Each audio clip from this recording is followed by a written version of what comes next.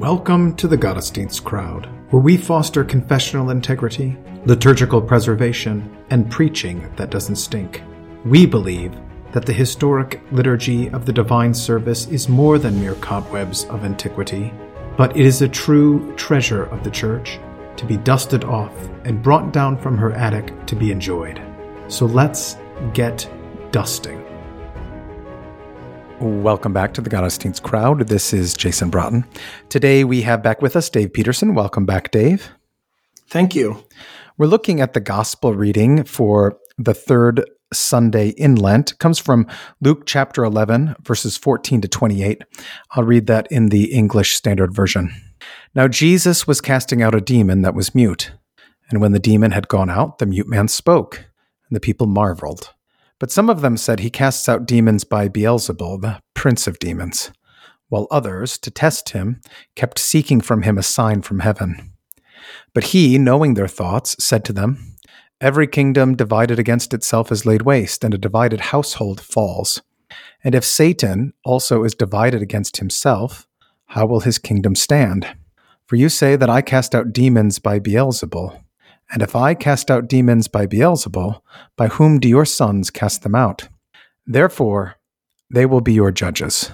But if it is by the finger of God that I cast out demons, then the kingdom of God has come upon you. When a strong man, fully armed, guards his own palace, his goods are safe. But when one stronger than he attacks him and overcomes him, he takes away his armor in which he trusted and divides the spoil.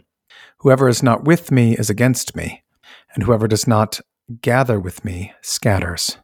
When the unclean spirit has gone out of a person, it passes through waterless places, seeking rest. And finding none, it says, I will return to my house from which I came. And when it comes, it finds the house swept and put in order. Then it goes and brings 7 other spirits more evil than itself, and they enter and dwell there. And the last state of that person is worse than the first. As he said these things, a woman in the crowd raised her voice and said to him, Blessed is the womb that bore you and the breasts at which you nursed. But he said, Blessed rather are those who hear the word of God and keep it. Okay, so before we kind of get into the context of the text itself and then start working through some of the grammar or some of the vocabulary, again, I was reading Paul Lindemann and Fred Lindemann. Which one is it? It's Fred Lindemann. The Sermon on the Proverbs. Yeah. I can't believe I'm doing this again. And he comments, that this reading is selected for this day in Lent because it was the day of renunciation of the devil and of the exorcism for the catechumens. What is that history, and does it have continual application for us today in kind of a similar way, even though we might not have Augustine's catechumenate or something like that? Yeah, I didn't read Lindemann, but I was reading in Parsh about it, and he talks about this was the day of the scrutinies. So they're being asked and being warned, right, that they have to renounce the devil and all his ways, and they have to be filled with the Holy Spirit. I don't know, all that weird catechumen stuff. I was thinking about it in just a little bit. I mean, it doesn't mean much to us, right? Because we don't have that kind of a system. But I was sort of wondering about, like, maybe questioning. I mean, we do have something that's sort of parallel, right? Mm-hmm. Where, the catechumens are examined.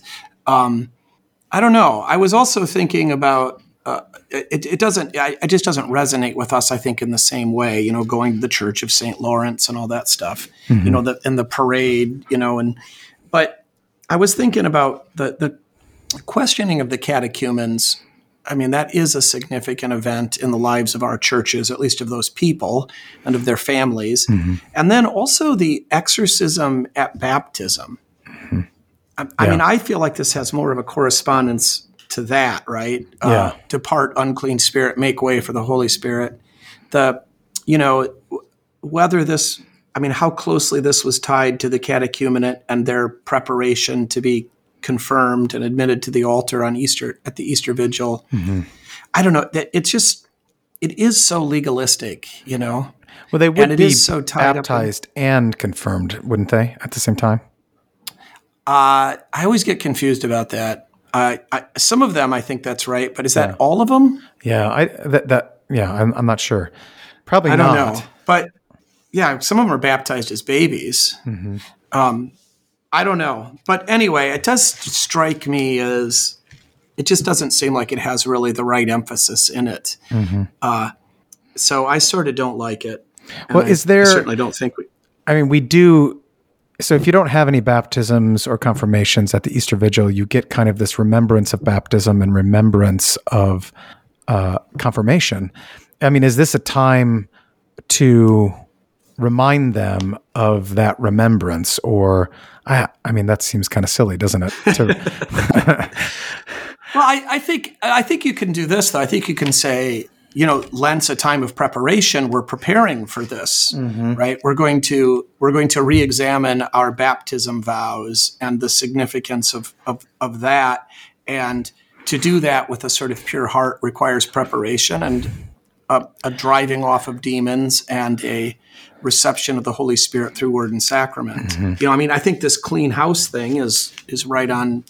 This is appropriate for Christians, and I think, whether it's for the Easter Vigil or just for Easter itself, that, look, if the house is empty, the demons are coming back. Right. Yeah, no, that's a good point. Lang makes a big point of that, right? There's to be no interregnum, right? There's no middle way. There's no middle rule between the sphere of the demons and the kingdom of Christ or the kingdom of God. And if you have some kind of interregnum, that means you're still in the sphere of the demons. That's right. Yeah, the lukewarm, spit it out of the mouth. I mean, you've got all of that. And then all of these calls to abide. That's John's language. Luke uses here the word for guard or protect. But, to hear the word of God and to protect it, to hold it, to seize it, right? Not to obey it necessarily, though. I mean, that's part of it, to be sure. But I think keep in English sounds like not breaking rather than protecting. Yeah. It's like keep hold of it. Keep hold of it. That would be good. Yeah. John's language is, meno, to abide or to remain. So that's certainly an appropriate call to all Christians we're all catechumens in that sense. So I guess that's the problem. I just figured it out, I think. In Lutheranism, we're all catechumens. I think the problem in this kind of early church stuff and even the modern Roman Catholic stuff is catechumenates are those who are preparing for confirmation. But but in Lutheranism, we never graduate. We're always catechumens. Oh, right? No, that's a good point. So is that the way to kind of Lutheranize this then? Yeah, I think we need to be aware that we have to stay in the Word of God and that the Word of God bestows the Holy Spirit and keeps right? Everything is sanctified by the Word of God and by prayer. And the way that we are safe from demons is with, family devotions and coming to church and reading the Bible and so forth, receiving the sacrament, right? This is actually, this is more easily and readily and rightly applied to our view of things than it is to that catechumenate idea. This is more clearly the context of this. Yeah. Yeah. Yeah, you definitely get kind of the baptismal, the sweeping clean image. Yeah, even the waterless places. I love that. Yeah. And that's a great word in Greek too. But right, the anti-water places. Yeah, anhydros. So, yeah. But that's a great allusion to baptism. That's where the demons go. And that's, of course, a desert, right? So a desert is a place without baptism. Yeah, so is that a tie then to could you say for one that Jesus brings water to the desert because he's baptized? Yeah. And we need him to keep bringing the water. Yeah. And by baptism, we are obviously expelling the demons, but as we go about everywhere, we're driving them away. Yeah. Well, I mean, I think this is sort of we need to stay baptized. Yeah. Right. So, we're Keep talking it, to people. remain, We're talking to guard people. it. Yeah, exactly. Yeah. Because the demons are looking for an opening. Uh-huh.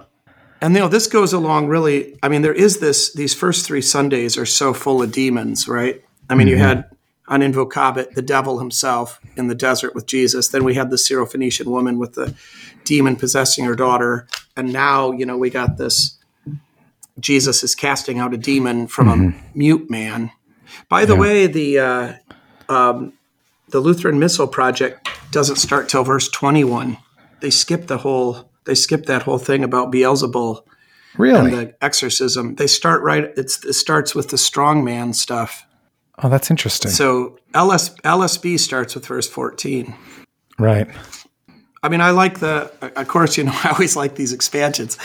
I mean, I'm sure Scammond would tell us, well, if people just come to church on Wednesday, they'll hear that. But I know. I mean, that's fine. I don't mind them coming to church on Wednesday and hearing it, but I don't mind them hearing it also Again. at the same time as they hear it. That's great. They could come on Wednesday and hear it again, but it'd be kind of nice when they hear this. So let's talk about context, because I got this from Just. I had never noticed this before. This is really, so verse 14 through 28 is really the first part. And then it's finished with, it go 29 to 32. So you have this, he's casting out a demon, it's mute, the mute man speaks. And then you have this evil speech in contrast from the some of the crowd. The first part of them say he casts out a demon by Beelzebul, and then the others seek a sign. And then in verse 17, so those are the two things. So then 17 all the way through 28 is about the false accusation that he casts out demons by Beelzebul. And then in verses 33 to 39, he explains, 29, he explains the seeking of a sign, and they're going to get the sign of Jonah. Mm-hmm. And then you have sort of two summaries. In our section, you have the great kind of summary statement, 28, blessed are those who hear the word of God and keep it. That's the kind of response to the accusation that he casts out demons by Beelzebul. And then in the second half, those who are seeking a sign, and they only get Jonah, the summary there is that no one, when he has lit a lamp, puts it in a secret place. And if then your whole body is full of light, having no part dark, the whole body will be full of light as when the bright shining of a lamp gives you light. So that's the sort of parallel to hearing the word of God and keeping it, right? Both of them have to do with resisting sin and giving no place for demons and so forth. Mm-hmm. And then he launches into the woes. And then he launches into the woes. That's right. Well, that's interesting that you have all that unfolding there. Yeah, and so you really do have in verses 16 and 17, I mean, in what we'll hear, right, you do have that setup for the people asking for the signs, but then it's sort of not addressed directly because we stop a little early. Mm-hmm. So don't tell the boys in Connecticut, but we could expand this thing all the way to we could 36. Expand both directions. That would be a bit much. It'd be a lot to focus on, and you might end up, if you expanded it, wanting to just preach on part of it instead of the central part and adding the context that comes before and follows. I don't really want to expand it that far, but I do like having the Beelzebul stuff but as the setup for the strong man. I mean, that's you wouldn't maybe have to go all the way back to 14, but it seems like to go at least back to 17. Mm-hmm. Yeah.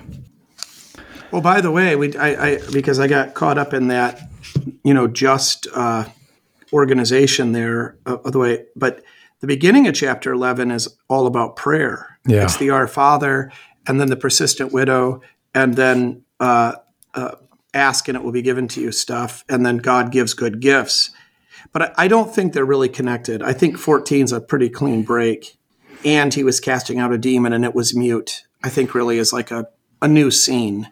So I don't know, maybe there's a connection. Everything is sanctified by the word of God and prayer. Yeah. But some demons only come out by fasting and prayer. And prayer, right, exactly. And everything is sanctified by the word of God and prayer. Mm-hmm. So well, that's the you've got those. Maybe that's the thing you get, in verse 28. Blessed rather are those who hear the word of God and hold on to it. The word that he gave was the Our Father.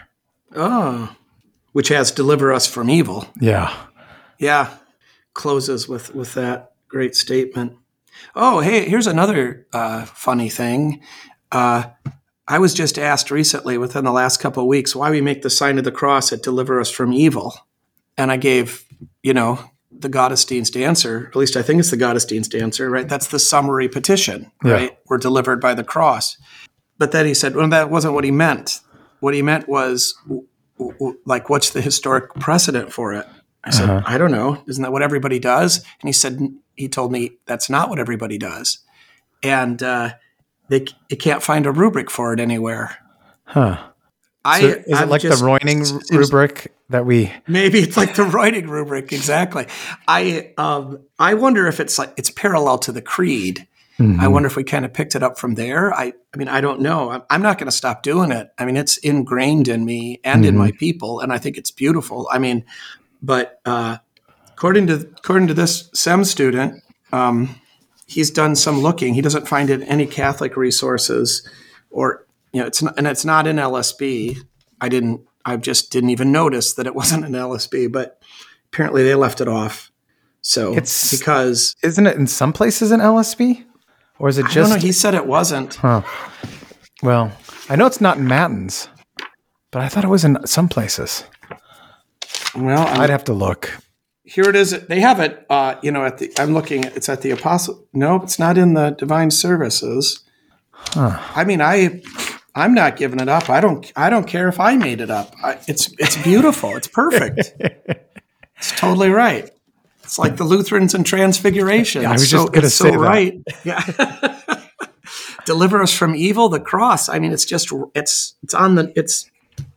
perfect, and it does balance it with kind of the Creed. That might be where sometimes stuff happens like that, where it's just kind of arises out of popular piety. And yeah, but I was really surprised because it is funny how you're doing things and you don't realize. I mean, because they are so ingrained and so natural, you don't realize they're not in the book.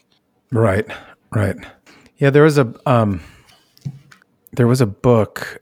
by Alcuin Reid, The Organic Development of the Liturgy. And it traces how throughout these places things get added on in one space and then it catches on and moves to the entire realm. Yeah. And it happens out of piety. Yeah, of course it does. Yeah. So, and that was a really great book. I really enjoyed it. I mean, it's all about the development of the Roman Mass, but still, it was still really fascinating to see how these things came about and got added. Yeah. I mean, I have a friend who likes to say, whenever we get into these discussions, he says, well, everything is made up. Because I'll say, well, they just made that up, and he'll say, well, everything is made up. That's true. At some point, right? I mean, there was a point when nobody made the sign of the cross anywhere, and then somebody made the sign of the cross, right? Mm-hmm. And I mean, that was made up. And then, deciding where it should be done was also made up. And but so that is sort of a kind of sobering reminder that I think is useful once in a while. Look, it's all made up. This hasn't been dictated. These ceremonies haven't been dictated to us from on high. Right. That's made up in that way. Yeah. It wasn't flippantly made up necessarily. No. Well, that's what, like you were just, this came from piety. Yeah. And, I think it's funny. That's why this is the reason that Good Friday is so complicated, is because piety cares more about Good Friday than anything else. Mm-hmm. And so there's so many ceremonies and so many local customs and so much kind of, because it is the big day. Yeah. The big day is not Easter. I mean, Easter's a big day. Yeah, Easter's a big day. Or our faith is in vain, right? Right. But I mean, ceremonially, the terms of the heart of our piety is not Easter. The heart of our piety is Good Friday. Yeah. I mean, Easter again, right? Of course, but it is funny too. It's funny how I think it's helpful to kind of just name that and say it. But nobody ever says to me. None of my members have ever said to me, "Oh, great, it's Easter. Easter is my favorite season." But I hear regularly that they tell me all the time how much they love Lent. Yeah, and Holy Week, yeah. I love Lent. And, they don't say I love Easter. They might say I love Christmas. They might say I love Epiphany. I mean, they might love Easter Sunday, but, it's one day. It's not a whole, and they don't. Well, they probably, like you, tired of the farewell discourse in John. I know it. So, all right, let's get to this text here. So do you try to tie it all together, or do you try to pick out one thing? It is a kind of a long reading. It is. I mean, you easily could divide it. You could talk about the false charge and the fact that Jesus casts out demons by the finger of God. Mm-hmm. And the finger of God was what wrote the Ten Commandments. Wrote the commandments. Yeah. Yeah, and I think that's an important point. Just like Jesus in the desert, right? The demons are driven off by the law, not the gospel. Mm-hmm. So the finger of God that writes the commandments, it's the commandments that forbid demons. Yeah. I mean, it's gospel for us, but it's law to them, and it is Jesus speaking the law. He tells them to go. Yeah, you do in Mark, though, when he calls the apostles and names them. I want to say in Mark chapter 3, you get this. He sends them out to preach the gospel and cast out demons. So you do get that as well. Oh, sure. I thought you were good, and I thought you were going to bring up his write in John, where he writes with his finger in the dirt. Oh no, I'm just saying the gospel also casts out demons. Oh, and that's the wider sense. I think, I mean, I think this is the thing. It's gospel to us that the demons are cast out, but I mean, it's not gospel to them. Oh no. Yeah. I mean, it's a word of law to them. He casts out demons by the finger of God. I think is, this is the law in the positive sense. That he's placing things back into order, and that's driven by his mercy, but it's not the forgiveness of sins. Yeah. Right. But for us, of course, it's part of the gospel because it's what's rescuing us from these oppressors. Right. So, were there any translation issues? I mean, you already mentioned the keep it. Yeah, the keep thing. Yeah, I just think people mishear keep, but I mean. No, I don't think so. I don't think there's any other.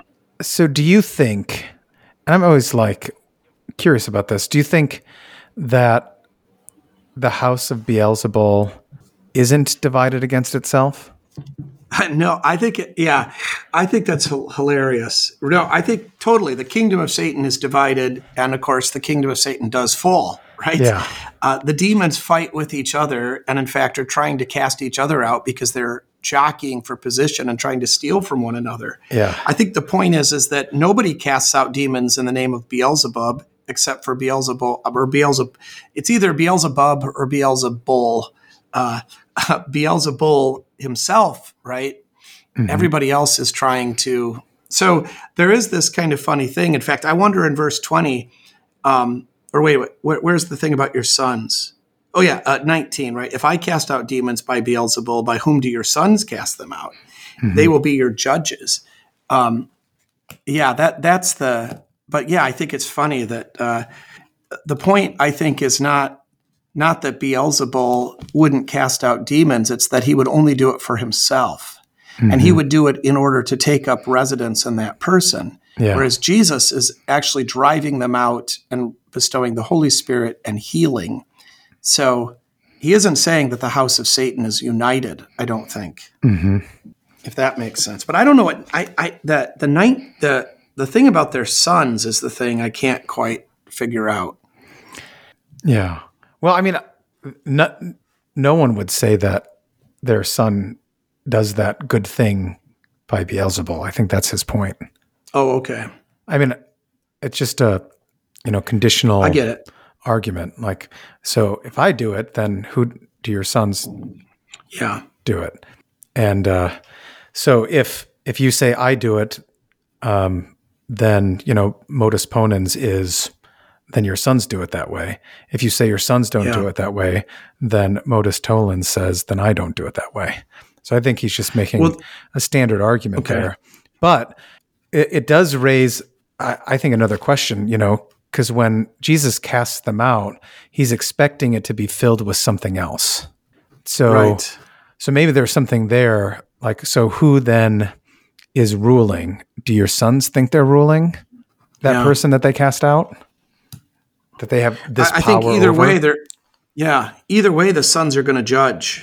Right? Yeah. Either because if the sons are doing this for their own profit or their own benefit in some fashion as an exercise of power in their own, acting like the demons, then they're still going to judge their fathers because they hate everybody.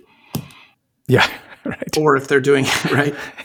There's another kind of funny thing. I'm trying to remember what this is called, but there's the accusation that they make against Jesus can't really be defended, right? Because they say you're casting out demons by Beelzebul, and then he says, "No, I'm not," and then they're saying, "Well, that's exactly what somebody who casts out demons by Beelzebul would say." Yeah, right.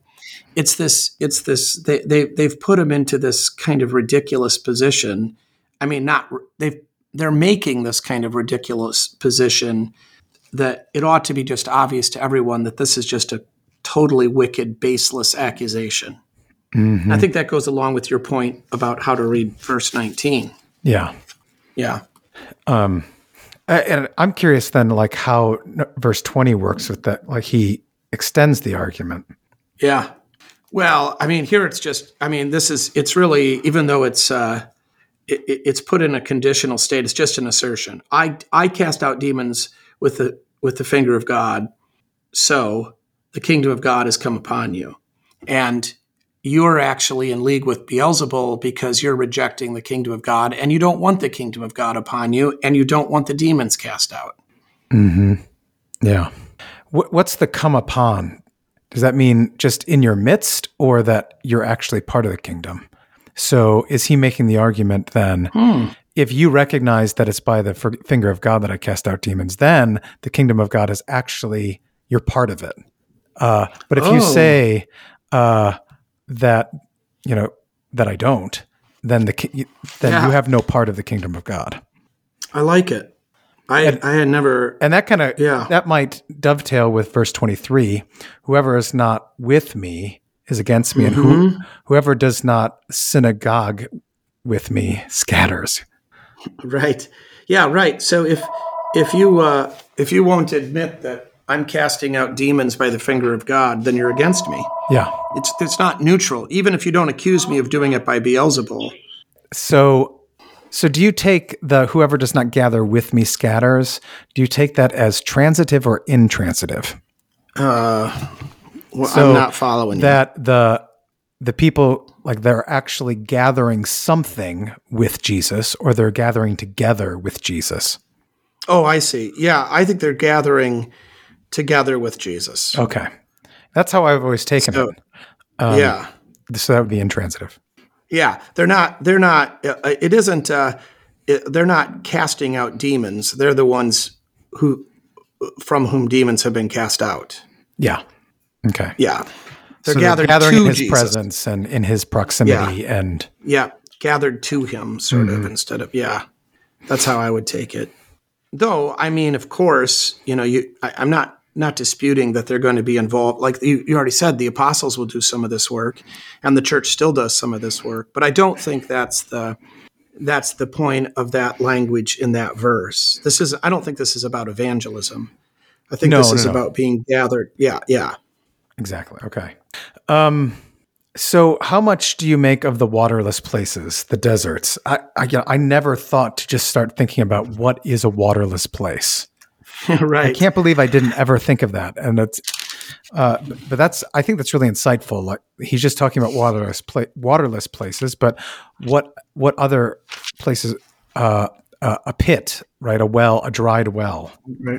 Right. And seeking rest, but there is none. I mean, I think he doesn't just say barren places. I mean, that's why the Greek word is kind of an unusual word. Mm-hmm. And, it's that I like that translation, waterless. That's better than just translating it dry, because I think it is an emphasis, right? That it's a. But are there other? Yeah, I think there, it could have been. Are there other signs? Places? Yeah, are there other signs of God's judgment or a lack of His presence in waterless places, like crossing of the Red Sea? When Pharaoh that's a good lack of water, though. I mean, but not for Pharaoh who follows in. Well, only because it's a trap. I mean, what's going to kill him though is the water. True. Okay, so that's not right. He wanted to stay waterless. But that's a good waterless place. Yeah. I think it's just deserts. I think it's just, barrenness, right? The wild place where there is no rest. Mm-hmm. I mean, I think also, I was just thinking about this when I was preparing, but I was thinking about how I have no experience with this, of course, but just from television, like a pond in the savannah or whatever, where these lions come and drink water next to the gazelles and so forth. And there's alligators and they're forced to do that because that's the only place there's water. Mm-hmm. And it, it always is sort of scary to me when I see those scenes, because the gazelles are going to get it. But I mean, I wonder if there isn't just a sense in which waterless places are places of violence and where the creatures are against one another because they're competing for water. Yeah. Taking waterless places and then looking at finger of God, could you make the jump to they came through the Red Sea, through the water, and now they're in the wilderness with waterless places. They're always crying out for water. And this is where all of the idolatry, the demons actually attack when in the giving of the 10 Commandments too. Yeah. That they're not really, well, I mean, the problem is they're not filled with the Holy Spirit, right? Mm-hmm. And they don't trust God to give them the water that satisfies, that they'll never be thirsty again. Mm-hmm. They're ruled by their passions. So, about this, speaking of water in the desert, this idea that the rock that Moses struck actually followed them physically. Yes. That the rock the second time is the same rock. Do you know this? I didn't know that, but I was always struck by St. Paul saying, and it followed them. Yeah, what does that mean? Yeah. So apparently there is a Jewish legend, opinion, that that's the same rock and that the rock has been traveling with them. It's mobile. I don't know, it has wheels. It's like it propels itself, and that's where they get water the whole time. And that seems to be what Paul, when he says that, that's what he seems to be referring to. The rock that followed them was Christ. I mean, I find that really fascinating. Well, I mean, because I wouldn't care if it was just in the rabbis or whatever, but when Paul picks up that language, it really makes you think maybe that is what's going on. I mean, is it in the rabbis of like pre-2nd century? I don't know. I haven't known about that for even a whole year. I can't remember when I just ran across it within recent memory and was kind of blown away by the thought of it. I guess it was because we were working through a Genesis, and then, I was reading about this rock that was struck and this idea that it was the same rock the second time and that rock had been with him the whole time. So when God says, go to the rock, he's saying, you know where to go. Yeah. I mean, well, also just think about, these people, I mean, they got bread and quail every morning. They got this rock. I mean, they got this, rolling drinking fountain that, just bubbler. I mean, they're not, the point is they're not in a waterless place. Mm-hmm. I mean, here they are in the desert, but I mean, they're not suffering from lack of food or water at all. Well, I mean, Or have we're any not, reason to be afraid. we're not No, in waterless exactly. places either, but we can treat places as waterless. Well, exactly. And I mean, of course, we have, I mean, the sort of obvious thing, right? I mean, here we have the sacrament of the altar and we have the blood of Christ basically whenever we want it. And of course, Bibles for sure, whenever we want them. And, we look with lust upon, the Old Testament and when these miracles were happening and things. Yeah. And act as though, why won't God tell me what things? And we have the whole Bible and we're like, I just don't know what God wants me to do. And I wish God would speak like he used to. It's like the Israelites, standing there knee deep in bread and quail with, a miraculous rock, that rolls around with them and gives them water whenever they want it. And they're like, oh man, I wish I could have some cucumbers in Egypt. It's just insane. We have no food and we hate this worthless food. That's what I always find funny. Like you say that out loud and you're like, we have no food and we hate this food. I'm like, how could you even say that?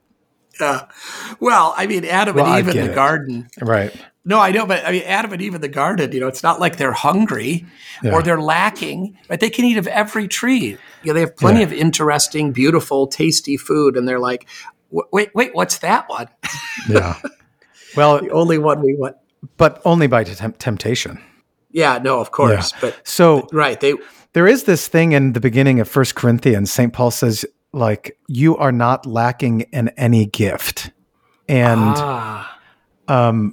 And that seems to be a constant theme in our own lives and in the lives of those who've gone before us, recorded in the scriptures, is that we're always complaining about our lack, and God is always pointing to us like you lack nothing. Yeah, it's so true. It's so true. I mean, lately I have just been obsessed with money. It's horrible. I just hate it because we have to replace this pipe organ and the school never has enough money. And it's just, and I mean, we're fine. But it's been just this awful spiritual thing where I'm just constantly thinking about money and it's just so awful. And yeah, I should be, that's a great remonstrance there or rebuke that we have everything, right? What more could I want? Well, and I think on top of it is, what do you expect? Like, what would you expect? Would you expect it to be easy when our Lord tells us time and time again that the way is narrow or the door is narrow and the way is difficult? We tend to think like, oh, well, we've got this side of the equation right. But it's almost as if we'd be willing, and this kind of demonstrates kind of how selfish and misguided we are. We'd almost be willing to say, or we get to the point of, I'd rather not have the school and not have to worry about money. Yeah, that's right. I think I'd rather not have these good, wonderful things happening and the money situation be fine. Like, if that's not idolatry. Right. No, you're 100. That's right. It's terrible. The money becomes such a distraction that, we forget about the children right in front of us. Right. And, and then we're just thinking about, well, if we had more children that would pay more tuition. And then of course here comes the government, they're happy. They'd love to give us money. Yeah. And, it's just, that's great. No, I think that's exactly right. We're focused on the lack and God's pointing to what we have, right? Mm-hmm. We have music, Yeah. We have great hymns and we know how to sing them and we have people that can sing and they do and they love it. And right. I mean, it just goes on and on when you start to really look at what God actually gives and bestows. Mm-hmm. So it's not that the organ's evil.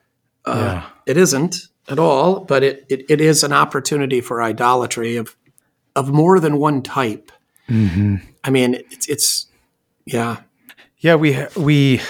I repeat this a lot that, you're not lacking in anything. Yeah, that's good.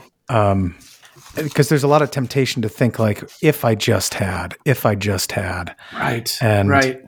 And then you just miss out on all the stuff that you do have. That's right. Yeah. I'm just driving around fantasizing about some billionaire, endowing everything so that we can just not have to worry about money. And it's, why am I I don't have to worry about money now. Right. I think if I had money, then I wouldn't have to worry about it. But now I have to. But I don't have to. Right. In fact, it's a sin to think about it, to worry about it. Yeah. Yeah. I mean, that's not throwing caution to the wind. It's just, we should be shrewd, but. Yeah, of course. But we shouldn't be doing what I've been doing. Yeah. Thinking about it all the time. So is this one of the applications? Like, what are the demons that are infiltrating or fighting against those who have water, who are baptized, to draw them away? Do you go back to the parable of the sower and talk about those things, the perceived lacks that we have? Yeah. I mean, I think the parable of the sower is definitely on the mind here. Whether that's, those who heard the word of God inattentively, and so the demons snatch them away, or it's the demons that, are sowing tares in the wheat. I know that's another parable, but while men sleep, and choking out. So I think, because again, the key verse here, well, I guess we didn't say this, or I can't remember, but the key verse is verse 28, right? Blessed are those who hear the word of God and keep it. And everything that kind of goes before is leading to that, or is kind of driving that summary statement. So what is it that keeps us from hearing the word of God, or causes us to let go of the word of God? So which is that word of God? Does he have something specific in mind here, or just in general? That's a good question. I've always just taken it as general. Or maybe it's general but specific for a person, depending on their circumstance or their besetting sins, or their scrupulosity or something like that.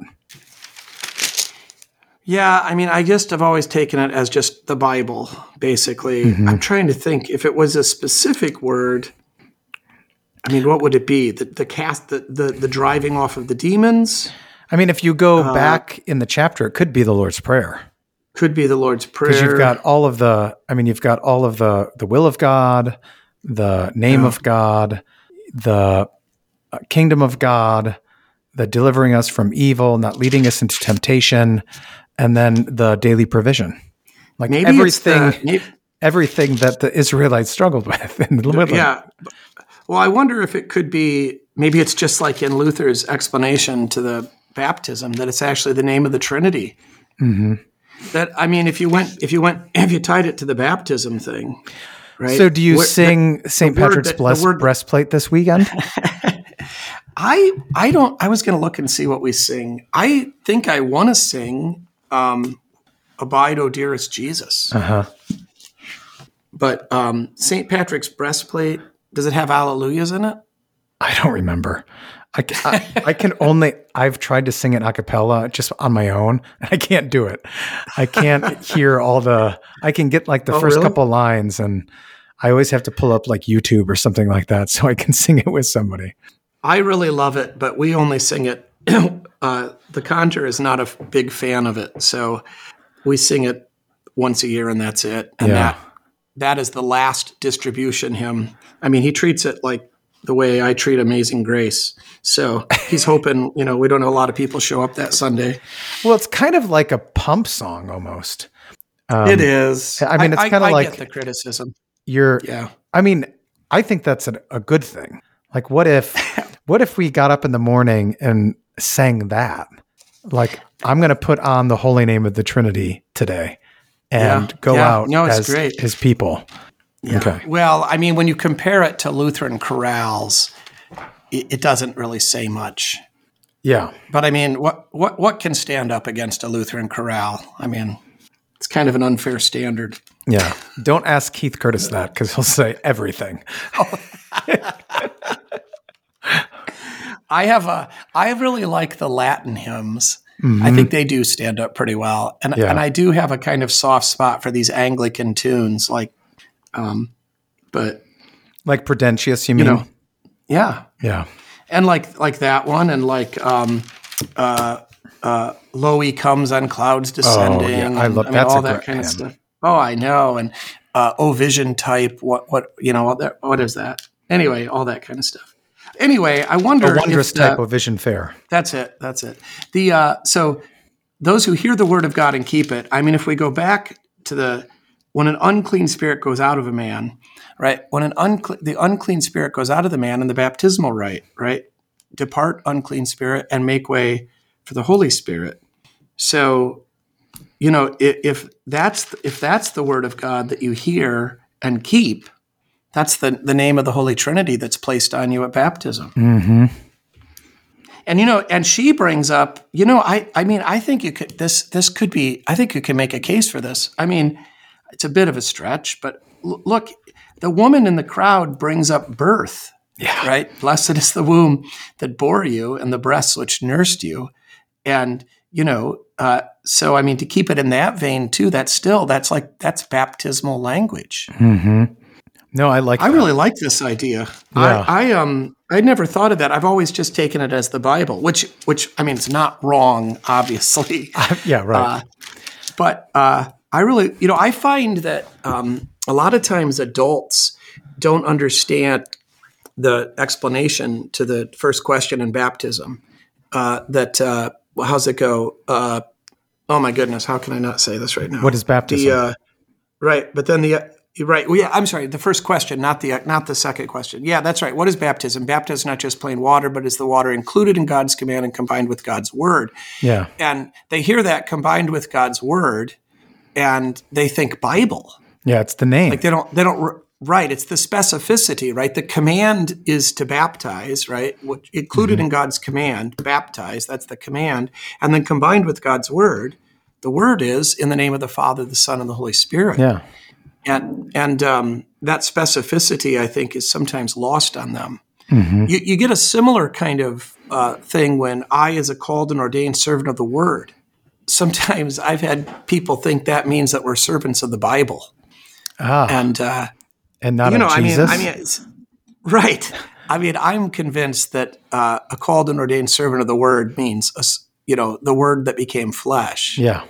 Though it could be the servant of the command, right, to forgive sins, but it doesn't seem to me it means the Bible there. So I do think we have a tendency to hear the Word of God and to think Bible. Yeah, and I mean I 100% have always done that with this passage, and certainly we do that with Psalm 119. Yeah, I mean maybe this should be a question whenever you have something like Word of God, we just ask ourselves, which is that Word of God? Is it referring to the whole thing, or does he have something specific in mind? Yeah, that's great. Yeah, I wonder if it's easier when it says something like a saying. Sometimes I'm trying to think of where, right? You have that. I can't think of the Hebrew word, but anyway. Shema. I thought it started with an R. Isn't there some R word in Hebrew that means saying?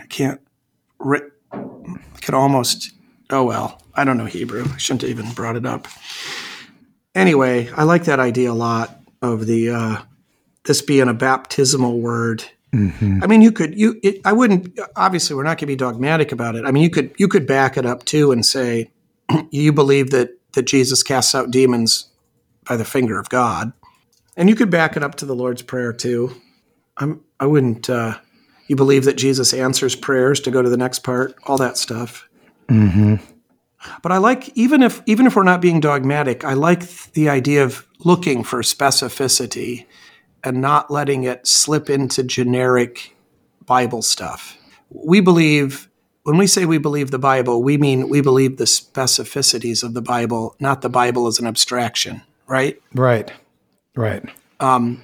And it is possible to talk about the Bible as an abstraction rather than the actual things the Bible says. So, So would you then want to connect this to the table of duties? How so? Well, I mean so if you're gonna say this is also the baptismal, well, you're baptized into a particular reality, and he puts you in particular places. And so there are other words of God to hold on to guard and keep. Yeah. I think that's better, actually. I like that. Which there are specific words of God that have been given to you that you must hear and hold on to. And so right, like I'm not an executioner, I'm not the hangman, right? So those words they still inform me, but they don't. Those aren't the words that I'm to hear and to hold on to the way that I am. Yeah, I think that's good. I think that's better, actually. What is the word that God has spoken to you? You're a husband. You're a whatever. You're a neighbor. Yeah. But you're not just a neighbor. You're a neighbor to these. And even, you're not. Yeah, I sometimes do this with the, you're not just generically a husband, but, you're husband to this Lauren's person. husband. Yes. Right. It's a very specific call. And, you're not just a father. You're a father to these children. You're a neighbor to these people. And that defines, your role as father is different than my role as father because the people you father are different. So this is Jesus actually. So if we see the world as God's garden, this is actually Jesus doing what Adam didn't do by crushing the head of the serpent. He's casting out the serpent and pointing these things out. And he has to cast out the demons because we didn't hear the word of God and keep it. Right. Yeah, that's a good connection. There wouldn't be, if you guys had done your job, there wouldn't be any demons possessing people. Right. All right. Yeah. But I love this too, that it's not that, right. It's not that, well, you guys really stink at this. You're not very good at hearing God's word and keeping it. Therefore, I'm not going to ask you to do it anymore. Adam fails as husband, as protector, as pastor, right? And, it's not like then God's like, okay, forget it. You're too stupid for this. You can't do it. We would all understand if he said that. It'd be a reasonable response in some ways. But instead, right, he picks Adam up. Adam still has to be the head of the household, even though he's not that good at it. He has to keep trying. I always use this example, and maybe I've used it on here before, but I'm actually, in my house, forbidden from doing laundry because of this. So, I've screwed up the laundry and ruined clothing so many times that Jackie's just like, you're too stupid to do laundry. Do not do laundry. I will do all of the laundry. That's a real story. I do sometimes still do it anyway. Yeah. But I have learned to. But, there is this kind of reality of our incompetence will sometimes get us out of work. But that doesn't work in the kingdom of God. You don't get out of your vocation because you failed at it, even failed repeatedly.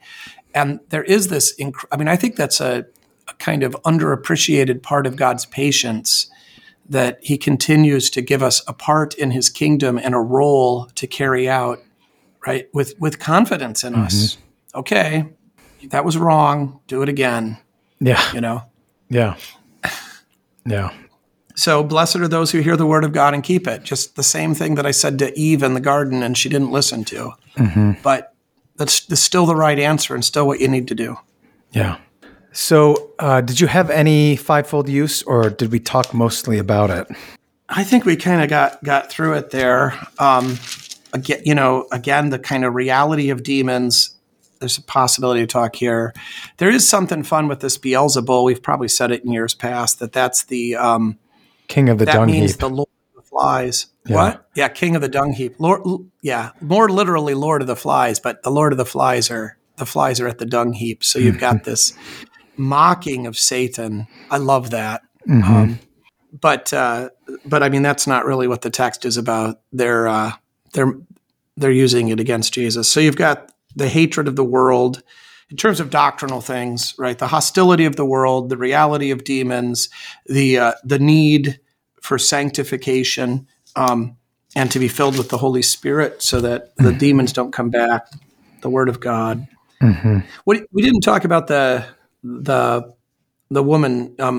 There is this connection because earlier when Jesus says, "Those who hear the Word of God and do it are my brothers and sisters," and here this lady brings up his mother, and he doesn't dispute that she is the most blessed of women, that her womb is blessed and her breasts are blessed, but he ties it to her faith, right? Mm-hmm. And you could certainly tie this back to St. Mary's response to Gabriel in Luke, right? Same book, right? I am the handmaiden of the Lord. Let it be unto me according to your word, right? She does have her faith is defined by the word. Yeah. So, and that's a specific word. The Lord is with you. Yeah, sure is. Yeah. Yeah, we don't believe that about ourselves, that we're going to conceive and bear the Messiah. Mm-hmm. Yeah, I think we got through it all pretty good. So we didn't name things. Thinking of going at this point, or still ruminating? I'm still ruminating, but I like this baptismal vocational thing about hearing the Word of God in its specificity. Because I think again, there's a kind of maybe that's a correction. I think we can sometimes say, "Oh yeah, I love the Bible. I hear the Bible." But then we somehow don't seem to think that applies to whose turn it is to do dishes or whatever, It's like this kind of separation from the sort of Bible as an abstraction or the Bible as a history. But, I have to figure out what to do here in my life, and the Bible doesn't come into play. Right. We often hear the Word of God in terms of the gospel freeing us from things instead of it putting us into the position of taking responsibility for something. Yeah, yeah. The order that I love that with the, what did you call the Haustafel? What did you call? Oh, table. I'm sorry. The table of duties is it's order, right? And it is. I think it's really interesting if you look at the table of duties the way Luther lays it out in the Catechism. It's always those who exercise authority within particular estates and then those who are subordinate within that estate. So what God says to pastors, and then what hearers owe their pastors. What God says to parents, and then what children owe their parents. Or it's that dynamic. I think is more central again than we know, that we're all exercising authority in certain aspects, and we're all subordinate in others, and the three estates, kind of simultaneously. So that's where I like that the table of duties is the word that we're to hear and then hold on to. All right. Any final thoughts? Anything we didn't get to? No, I think that was pretty good. All right. Well, thanks for your time, Dave. Thank you. We'll catch up next week. All right. Thanks, Jason.